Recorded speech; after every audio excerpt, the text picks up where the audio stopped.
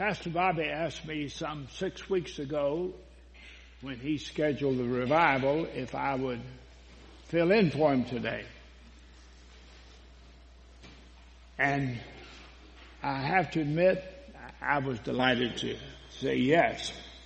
But I have not meditated and prayed and browsed on what to speak on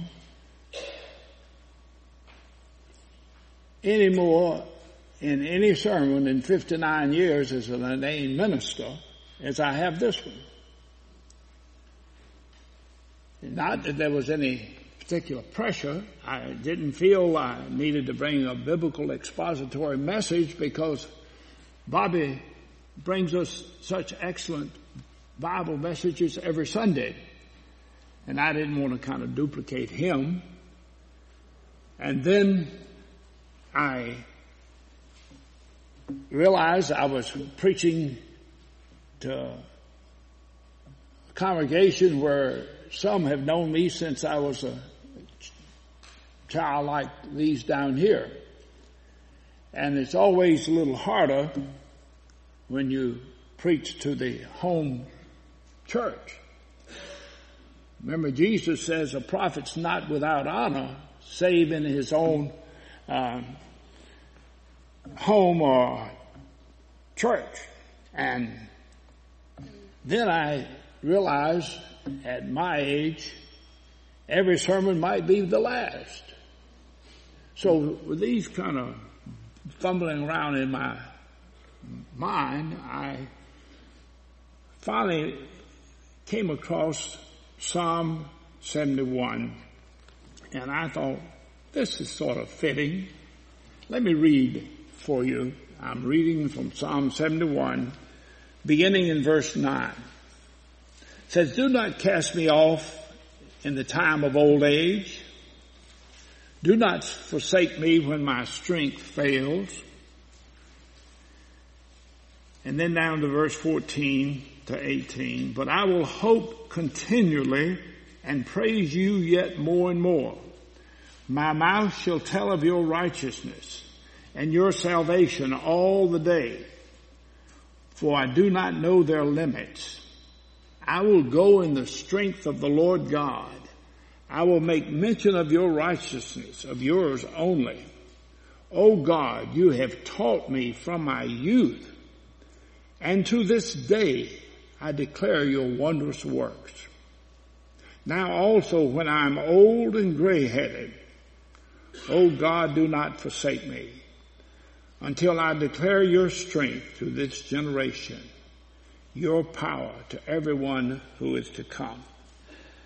And when I read that, I thought I kind of identified with that psalmist in this passage. It says, cast me not off in my old age. Don't forsake me when my strength fails, and my strength is failing, and I am an old man. And then he says, when I'm old and gray, Lord, don't forsake me till I declare your strength to this generation. So that's where I am. And you know, when you get old and gray-headed, you can't see as well as you used to. Your strength is not as good as it was. Your hearing is failing, and you lose a little self-confidence. And yet, God was faithful to me through the years. I know he will not fail me now. So that's when I decided I would share this. And one of the things in old age is you have a lifetime of memories. And the psalmist said in verses 14 to 17, I hope continually in you. I'll praise you more and more. My mouth shall tell of your righteousness, of your salvation. It was like he's looking back over God's blessings through the years, walking through his memory. He says, your salvation all the day. He says in verse 17, O God, you've taught me from my youth, and to this day I declare your wondrous works. And you know, I remember how wonderful is God's salvation. There's not a memory in my declining years that has enriched my life at this stage than my salvation. I grew up down on a little farm on Woodard Road. And when I was about 6, through my mother's persuasion and the local pastor of the Cashier Methodist Church, I joined the church with my brother and sister one Sunday. I hardly knew what I did, but I know one thing. I wasn't saved. I didn't know what salvation was about. And that's kind of the way it was until I was 21 years old. By now, I had graduated from Windsor High School, going to East Carolina on an athletic scholarship. The Korean War broke out. I left college, went in the Air Force, and I found myself stationed in the Manila, Philippines, in the middle of the Korean War. And I went to chapel, and there was a missionary speaking who had survived the Bataan Death March. Bataan is a peninsula where the Americans surrendered to the Japanese, and some 40,000 were captured, and when the war was over, there was only 4,000 accounted for. He not only survived the death march, which took many lives, but he survived 3.5 years as a prisoner of war. And he was preaching that morning. And he explained to me how to be saved. He said, we're all sinners. All have sinned and come short of the glory of God. I understood that. And then he said, and the wages of sin is death, but the gift of God is eternal life through Jesus Christ. And the gift was God so loved the world, he gave his Son, the Lord Jesus, that as many as receive him would become the sons of God. As we read in John 3:16, God so loved the world, he gave his Son. He's the Lamb of God,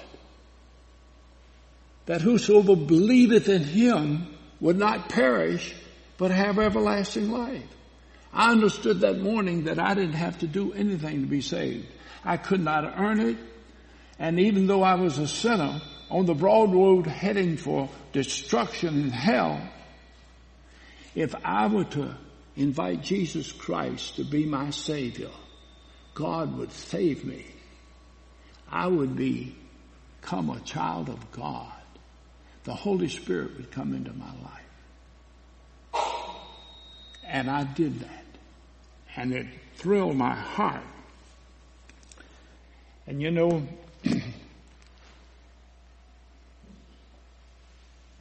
one of my next memories is I discovered what is the gospel is the power of God.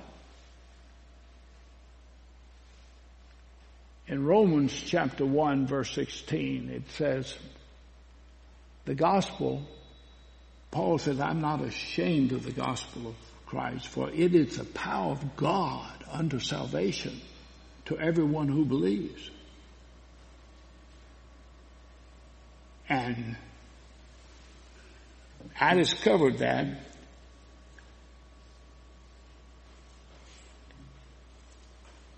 Jesus had told his disciples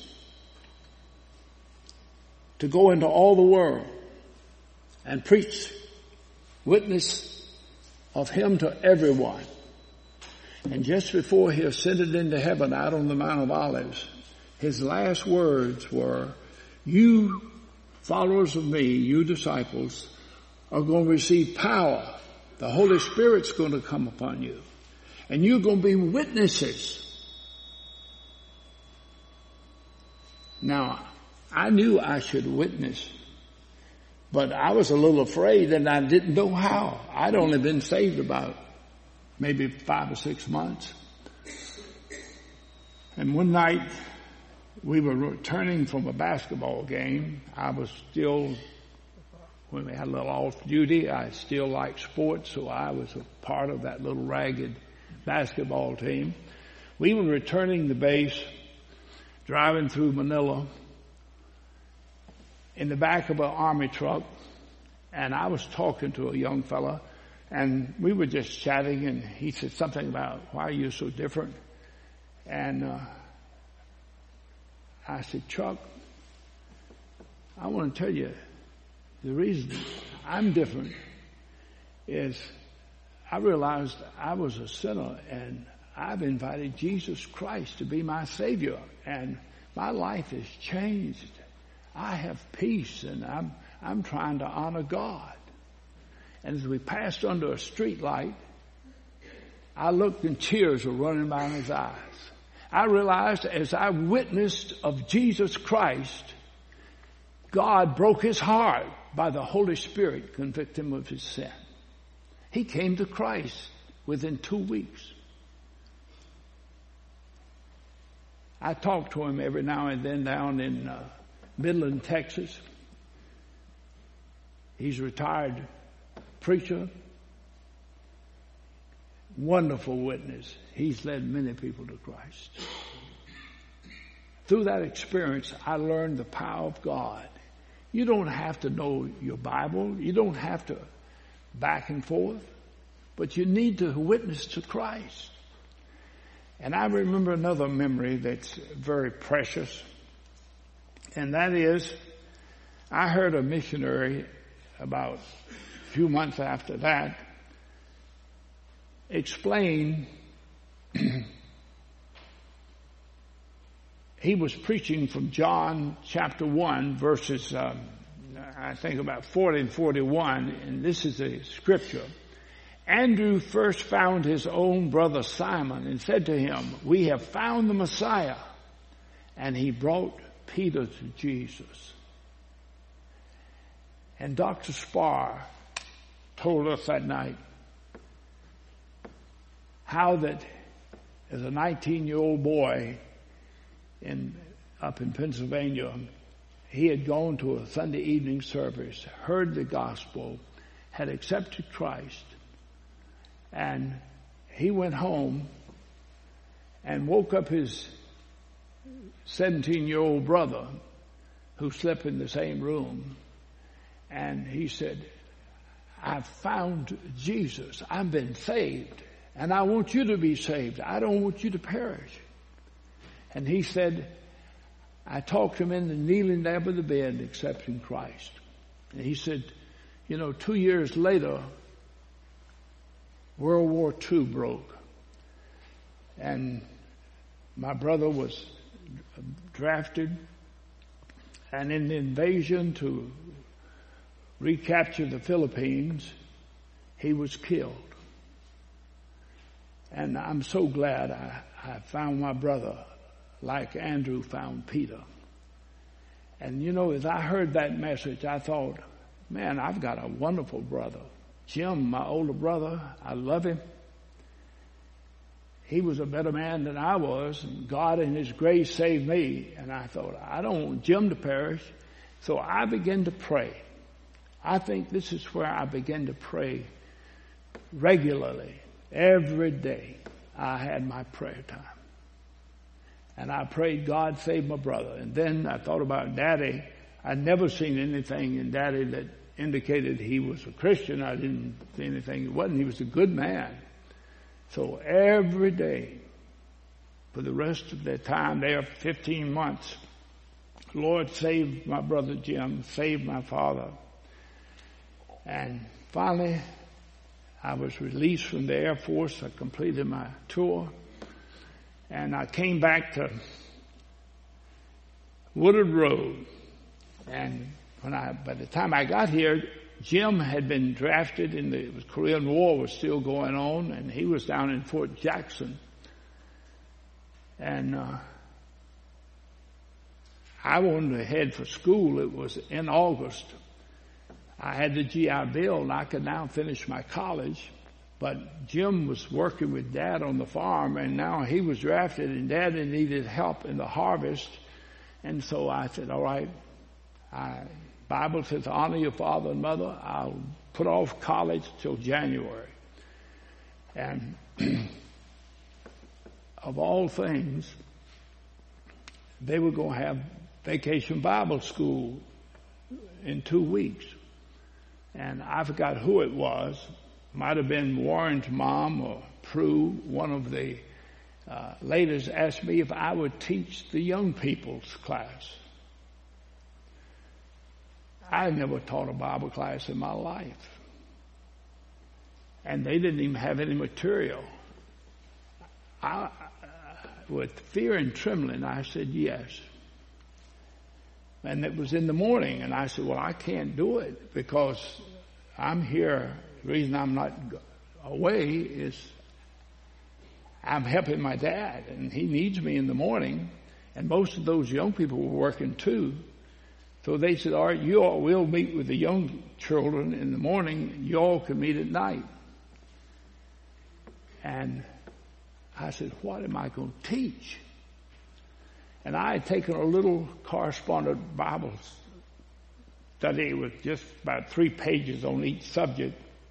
What the Bible teaches, what it teaches about God, what the Bible teaches about Jesus Christ, what the Bible teaches about man, created in the image of God. He sinned, and if he doesn't repent, he's going to die. And what it teaches about salvation, what it teaches about prayer, what it teaches about temptation, what it teaches about heaven and hell. And I taught that. And will you believe?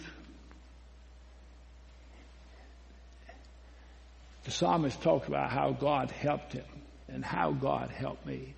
When I just simply obeyed what I felt God wanted me to do, even though I was so unskillful in teaching, never done it before, when that was over, all 7 of those young people had accepted Jesus Christ. That was Warren's 2 older brothers, David and Vernon. That was Milton Padlock and his sister Carolyn. Milton, you were there, remember? You didn't know how scared I was. But you know, I'm sharing these memories as an old man because it teaches what the Bible says, that if we obey, we don't go alone. Jesus will be with us. The Holy Spirit will empower you. He will guide you. Jesus said, I'm not going to leave you alone. I'm going to send another comforter, and he's going to guide you in all truth. And I'm going to tell you, I was just a baby Christian, and I wasn't a preacher. When I had majored at East Carolina in physical education, and so when I went to Taylor University in Indiana, I continued in Christian education. It wasn't until I was about ready to graduate with a degree in business, physical education, minor in business, when I felt the call to ministry. I'm telling you what every Christian ought to be doing. Anyway, January I took off for Taylor. And as we were there, I still got a little while. When I start, that's one thing about old people, start telling you the memories, they just ramble on. So I put the clock down, the watch down here so I won't go too long. But when I got to school, having been on the mission field, met a lot of missionaries, I went to the ambassadors group as one of my extracurriculars, and it was the missionary group. And from there, I found out that a number of kids would make gospel teams, and so I joined one of them. And that's where several of the young people, 4 or 5, would go to different churches and youth rallies where they were invited. They would give testimony. Some would sing. One of the girls in our group was very musical. She played a marimba. So we'd take that small marimba and break it down. And so there would be testimonies and singing and music. And some would speak. I had never spoken at that time. And we were invited to, and we'd been on several of them through the 4-month semester. So it was in May, and we had an invitation to go to a church in Milwaukee, Wisconsin, not that far from Indiana, northern Indiana, across Chicago and up into Milwaukee. And that morning, I had given a testimony in the morning service, but in the Sunday evening service, they had me scheduled to show some slides. I had taken a lot of slides in the Philippines, and I'd visited missionaries and things, and I was going to show slides about missions in the Philippines. And just before the service started, I had the screen up and the old slide projector ready. The pastor came up and he said, since we're having young people lead our services, we had invited the local reformatory school out here, about 10 miles in the country, to have some of their young people come to the meeting. The director just called and he said, there's a busload coming. And he said, most of these boys, it was a boys' reformatory, they don't know a thing about the gospel. So make sure you explain the gospel. I never preached in my life. I was going to show slides, which I knew about. And how was I going to tell from those slides, how was I going to explain the gospel to these kids? And they reserved about 5 seats for that busload of kids. And you talking about pulse beating. It's like in an overtime in the last 3 seconds and you're 1 point behind. You're nervous as you can be. And I was praying, and I mechanically was kind of going through the slides. And in my heart I was saying, Lord, how am I going to explain the gospel to those boys? And I came to a slide where I had a picture of a missionary on the island of Mindoro. I had visited there. And a group of Filipino children around, and they had a phonograph. And in those days, and that was in 1951, and there was no electricity in that little community. And so they had gospel recording was a group that would make these phonographs, and you would take your finger and put the record on, take your finger. If you went too fast, you go, or if you went too slow. And the kids would learn how to do it. And they would have pre-recorded for the kids in the Tagalog language, maybe like Jesus Loves Me. And the kids would sing that along with it. And anyway, it seemed like the Holy Spirit whispered in my mind, tell them what's on that record and explain the gospel. Now, I did not remember what was recorded on that particular record. So I left that slide up there for about 10 minutes, which you never do in a presentation, and I explained the gospel. When the invitation was given, half those boys came to the altar in tears and accepted Christ. When I got back to the room where we were hosted, I knelt at my bed and I thanked God for giving me help and making the gospel clear to these little wayward boys. And I said, Lord, I've been praying for my brother and my dad. Send somebody down there to explain, just like you brought us up here to tell these boys. And it seemed like God spoke to me on my knees and said, you're the one to go. I said, Lord, I came in January and I'm already scheduled for summer school so I can graduate in May of the next year and not have to come an extra semester. And I've got a summer job. I only have the GI Bill. I'm out of spending money. And this is sort of the going through my mind on my knees. And I said, and it seemed like God spoke. Now, I've never heard God speak, but it was as real in my mind, in my inner soul. God said, would you, for a few college hours and a few dollars, risk your brother and dad going to hell? And I cried. I just wept. I wept so loud I woke up my roommate. And I said, no, Lord, I'll go. But I've been there all fall and I didn't have a chance. I got home. Well, I took my last final in about 2 weeks, jumped in that old 48 Plymouth and drove to no interstates in those days. And I drove about halfway and slept in a churchyard and then drove home the next day. And I think that about the first or second night I was home, they wanted to see some slides I had made of the harvest the year before. So I set it up and I was showing them, and when they were laughing and talking, I didn't have to explain anything. And when they quit talking, I just put another one in. And I'm thinking, Lord, I've been praying for 2 years and you sent me here, messed up my plans. Help me know what to do. And finally, the last picture, I cut off the projector. And somebody said, is that all? I said, no, there's one more.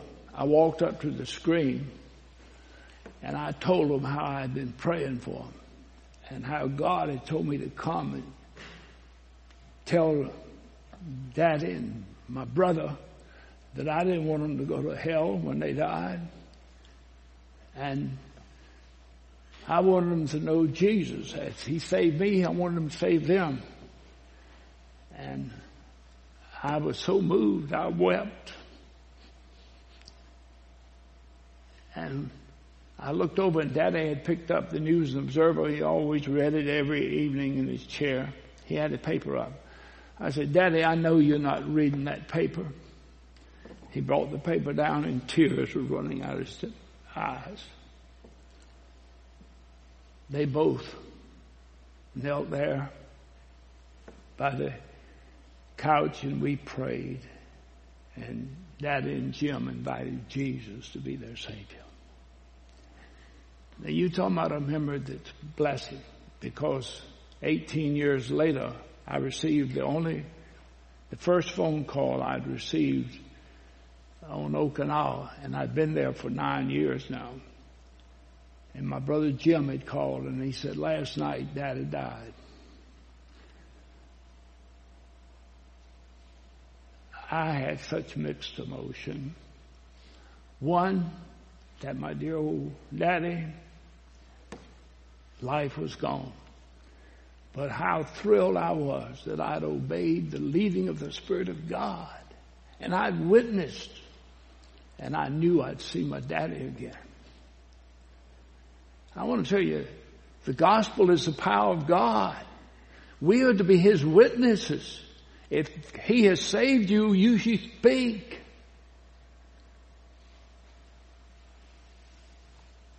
It was in 1991 that Julie called me and said, Jim died of a heart attack 2 hours ago. I preached his funeral up here at Walker's old funeral home. And I told about how he was helping me put a trailer where I could come up and do some hunting and fishing. I was down at Fayetteville and his pastor then. And he was helping me and he said, I've got to go. So he jumped in the pickup. We were hooking up something on the thing.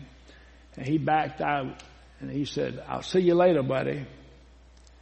And I preached my funeral. I said, I'll see you later, buddy. And I told about how he had been saved, and I knew he was in heaven. And I said to his casket, I'll see you later, buddy, because I witnessed to him. You have family and friends that you don't know where they stand spiritually? Pray for them. Witness. It's God gives you opportunity. I want to tell you, old and gray, these memories warm my heart. But life's not over. I want to tell you, I enjoy every sunrise. I'm resting on the promises of God like I have been since I was saved. And Jesus promised that I'll never leave thee, I'll never forsake thee. That nothing can separate me from the love of God. So I am just a happy soul. And if God will give me, I don't have I have time. I pray more than I've ever prayed because I have time to pray. I pray for you. I pray for this church. I pray for Pastor Bobby. And you know, he preached last week from Matthew 6, seek ye first the kingdom of God, and all these things shall be added to you. And also in that same sermon, said, don't lay up your treasures on earth and moth and rust, and thieves break through and steal, but lay up your treasures in heaven. And you know, I started giving when I was a staff sergeant by the time I was saved over there and heard about tithing. And I tithed my $147, $14.70. I'd put it aside and I'd give it to the missionaries. In school, I tithed my little GI Bill. And when I finished school, I didn't have one debt. And when my wife and I went to the Philippines as missionaries, we were receiving $225 a month, and we still gave $22.50 as a tithe. So I want to tell you, many times we didn't have enough money to get through the month, but God always took care of it. You seek first the kingdom of God, you obey Him. And I'll just tell you now, I've got more money today than I've ever had in my life. And I did not have an IRA or any kind of retirement system in missions. And when I became a pastor, I started an IRA. But God has so blessed me that I give a tithe to this church every month, and I give another tithe to missions. You can't outgive God.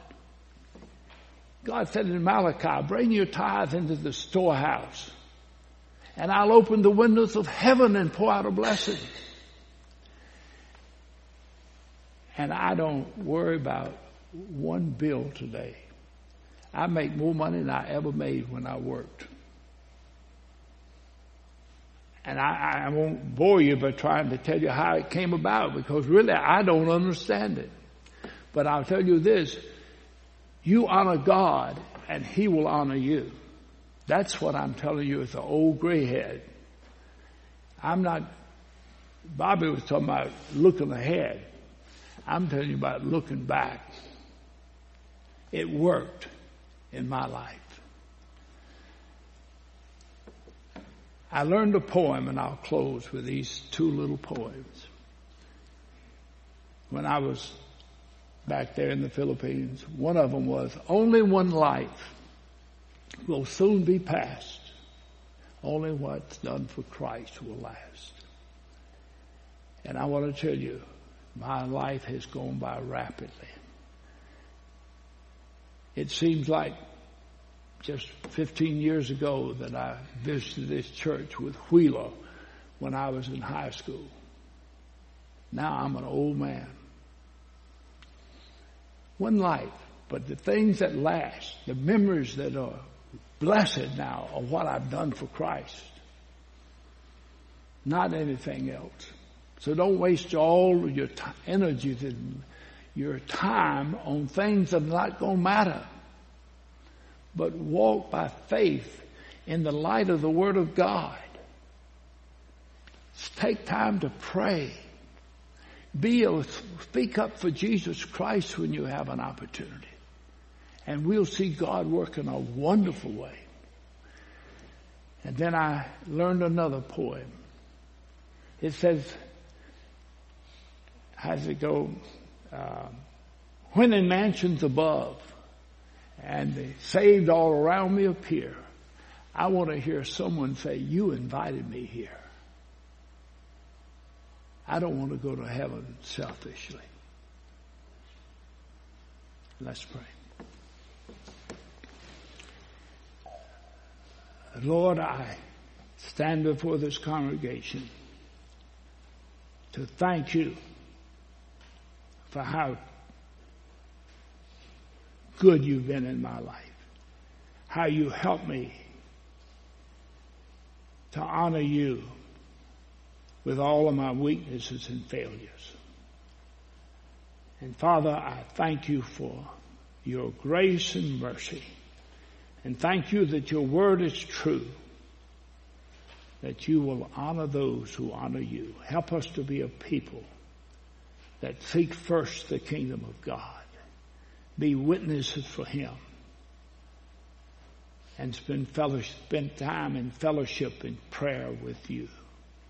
Lord, bless Kasha. Bless Brother Bobby as he's finishing his sermon probably up there in Emmaus. And Father, we pray you'd bless our congregation. Help us, Lord, to witness and talk to the younger generation to help them come to know you. And help us to pray and to give and to walk with God and enjoy the blessings of Almighty God. Bless us to this end, we pray, in Jesus' name. Amen. Oh, the invitation hymn is on the overhead. Please stand. Father, we thank you for your amazing love.